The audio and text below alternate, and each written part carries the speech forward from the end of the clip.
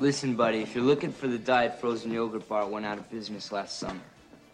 Actually, I'm looking for a Batman number 14.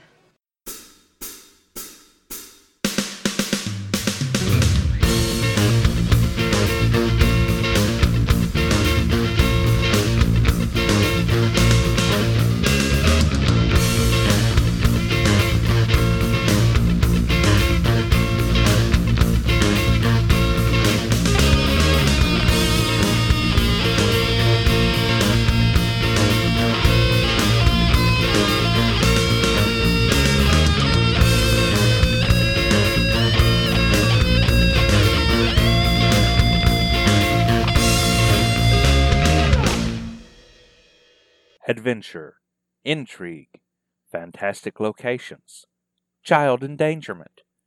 All that and more await you in the world of Jonny Quest.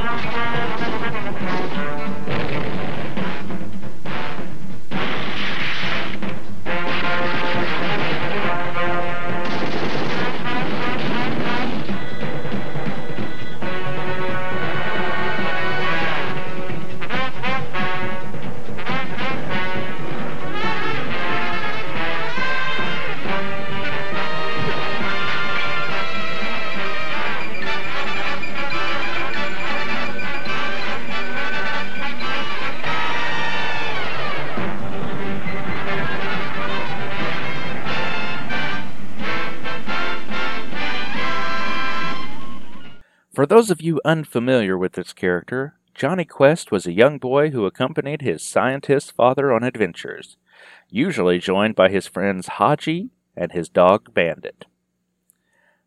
These adventures were originally chronicled in a mid-1960s Hanna-Barbera cartoon, but the Quest family of characters have also appeared in 2 subsequent TV series, as well as TV movies and computer games. Jonny Quest, along with many other Hanna-Barbera characters, recently appeared in DC's Future Quest limited series. Until recently, I had no clue that there was ever a Jonny Quest comic put out by Comico, but by golly there was. And let's dive into this issue. Jonny Quest number 12 from Comico, May of 1987. Writer, William Messner Loebs. Art, Dan Spiegel. Letters, Cary Spiegel. Colors, Tom Riley. Editor, Dana Schultz. In the jungle, a frightened young girl is seen running for her life, chased by a Black Panther. No, not Marvel's Black Panther. She calls for her father, but stumbles down and instead sees a dark-skinned man clad in only a loincloth holding a spear. Elsewhere, morning dawns over the Quest home. Dr. Benton Quest and his new girlfriend sit telling stories, though she thinks Benton exaggerates his tales a bit. Jonny and Bandit interrupt the pair. Jonny coldly informs them that they're going to the beach. Kathy tries to talk to Jonny and get on his good side, but it's obvious Jonny wants nothing to do with her. He goes inside to talk to Haji, who happens to be levitating at the moment, and explains that he thinks Benton has forgotten his mom in favor of Kathy. Back on the beach, Kathy is approached by a man obviously out of his element. He has come searching for Dr. Quest. This is the poor girl's father from earlier, and he says that, quote, "a passel of them Bigfoot fellers has taken his daughter away in a spaceship." Kathy thinks the man is a bit off, but informs Benton and Race, and the 2 men leap at the chance to go on this adventure. Kathy slowly begins to realize the men don't exaggerate their tales. Kathy tags along on the adventure with the usual Quest crew. She's determined that if being an adventuring woman is the only way to get Jonny to like her, then that's what she'll do. Once in the jungle, Kathy becomes a klutz and a bother akin to Gilligan on the island. She manages to trip and fall into a cave, but this works out in everybody's favor, as the cave shows evidence of being inhabited. Kathy wanders away, saying she'll look for traps. Benton sends Johnny and Haji after her, but just as soon as the boys are away, Benton and Race get ambushed by cavemen. The boys catch up to Kathy just in time for her to explore, aka fall down, a crevice. The boys go after her, and they end up near an underground river. Johnny tries to explain that she doesn't have to act adventurous, but Kathy ignores him and proceeds to use large turtles as stepping stones and attract the attention of a cave bear, all while trying to reach a bridge to take them back up to where they were. They make it to the bridge just in time for the bear's weight to break it halfway through. However, our heroes are safe, for the moment. Johnny finally gets to explain his position to Kathy, but before she can respond, they spy Race, Benton, and the farmer from before, all tied to stakes by the cavemen. Benton explains that he believes this tribe to be a group of Neanderthals that never evolved, and only leave the caves to hunt, thus leading to legends of Bigfoot. The farmer yells for his daughter, but unexpectedly he hears her yell back. Betsy, as she is so named, has been taken care of quite well, though she is still nursing a swollen ankle. Kathy realizes that she is unarmed, so maybe she won't be seen as a threat. She walks over and calmly takes Betsy back to the others. The tribe's chieftain almost attacks, but thinks better of it. The next day, back at Quest Research, Kathy and Johnny have a little heart-to-heart talk where she explains that Johnny never has to give up his memories of his mother, but instead that he probably has enough love to give both of them. The scene ends with Johnny and Kathy discussing Johnny's mother, and the two starting to become friends.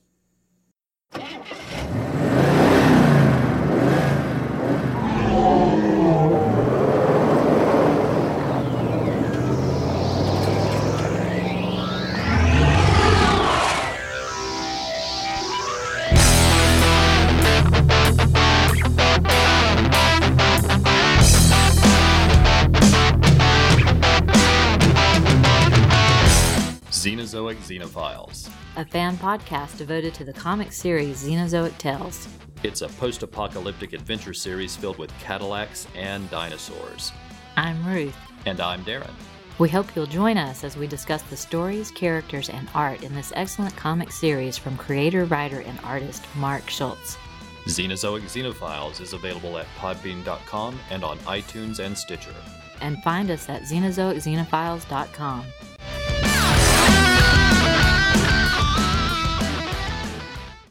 Okay, time for a confession of sorts.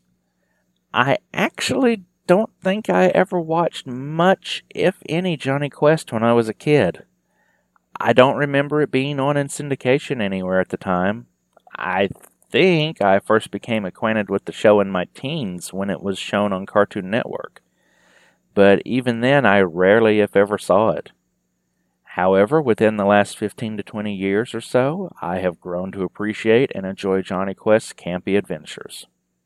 Now, as for this comic, this honestly feels like a mashup of the old Johnny Quest adventure stories and a typical cartoon plot involving the new mother-to-be getting into all sorts of goofy problems. Granted, it usually happens to characters who are secretly up to no good and only wanting to marry for money.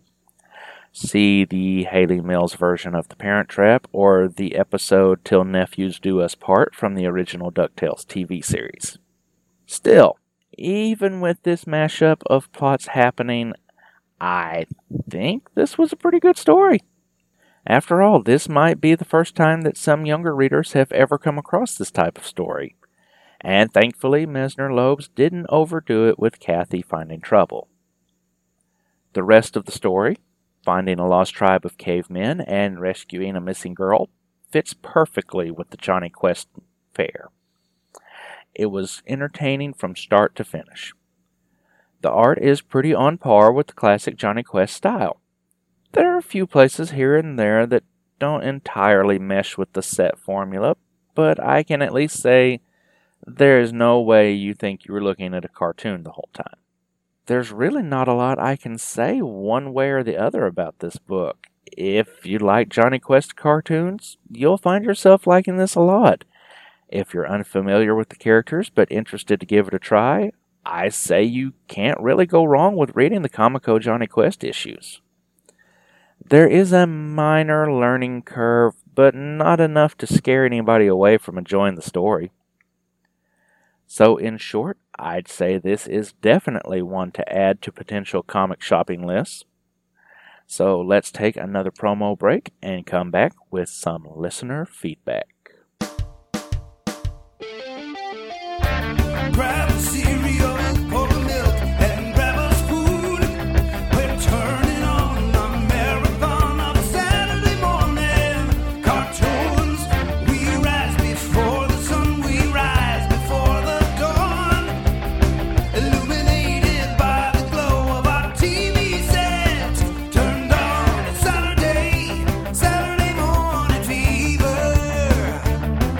It's Saturday morning fever, yeah. Have turkey's messages, so we will be right back. We'll pause for joys like games and toys and our favorite sugary snacks. The noonday sun is rising and our brains are feeling fried. But we're not done till our parents come and shout, "Go play outside!" It's Saturday morning fever. It's Saturday morning fever, yeah. It's Saturday morning fever. It's Saturday Morning Fever, the new show from the Fire and Water Podcast Network celebrating the classic Saturday morning cartoons. Available on fireandwaterpodcast.com, iTunes, and Stitcher. Saturday morning fever. Okay, and we are back with some listener feedback. Just a reminder, the last episode, I was joined by Doug Zavisha talking about the character Triumph. And we got just one message from Sean A.Z. He says he has some thoughts on the Triumphant episode. 1, he is so glad that Priest is starting to get the credit he deserves as an all-time great writer. 2, less personable characters like Triumph work best in a team setting. And 3, Doug has an awesome podcasting voice. Gotta admit, I agree with you on all 3 there, Sean. Last episode got Twitter favorites and retweets from Bill Bear, Drew Love, Vablaxis of Wakanda, Mo Walker, Lava Hog, Emerald Centurion, Guy Hetu, Jen Pez, John Stinson Fernand, Cyborg at Zona Cyborg, Winter Warlock Pedzilla, Professor Frenzy of Bat Books for Beginners, Ange of the Comic Box Commentary, Jeffrey Brown, the aforementioned Sean A.Z., Comics in the Golden Age, Warlord Worlds, Longbox Crusade, Randy Andrews of Soundtrack Alley and Gen 13 Files, last episode's guest, Doug Zavisha, Weasel Skull, a.k.a. Jason Albrecht, Kapopri Jordan, Tim Price, Siskoid of Siskoid's Blog of Geekery and the Fire and Water Podcast Network, Rolled Spine of the Rolled Spine Podcast Network, Alejandro at 23ARGPHIN, Dr. DC Podcast, DS and RS, that's Darren and Ruth Sutherland, Brian Mulvey, Odell Abner Dracula, Edwin Acevedo, and Alterna Comics Fan Number 1. On Facebook, we got likes and shares from Delvin Williams, Gene Hendricks, Martin Gray, Paul Hicks, Gautam Shioran, Pat Sampson, Al Sedano, Ruth and Darren Sutherland, Rob Kelly, Sean Ross, Mike Peacock, Joe Crawford, and Jerry Green. If I missed anybody, please let me know, and if I said your name wrong, oh, for the love of God, please let me know. But I think that will do it this time around. So, until next time, I'm the Caffeinated Clinton Robinson, and this is the place where the comics are never too old, and the coffee is never too cold. This has been a Coffee and Comics production. All material referenced herein is copyright the respective owners and is believed covered under fair use. Feedback can be left by emailing coffeeandcomicspodcast@gmail.com, visiting the website at coffeeandcomicspodcast.blogspot.com, or on Twitter @coffeecomicsblg.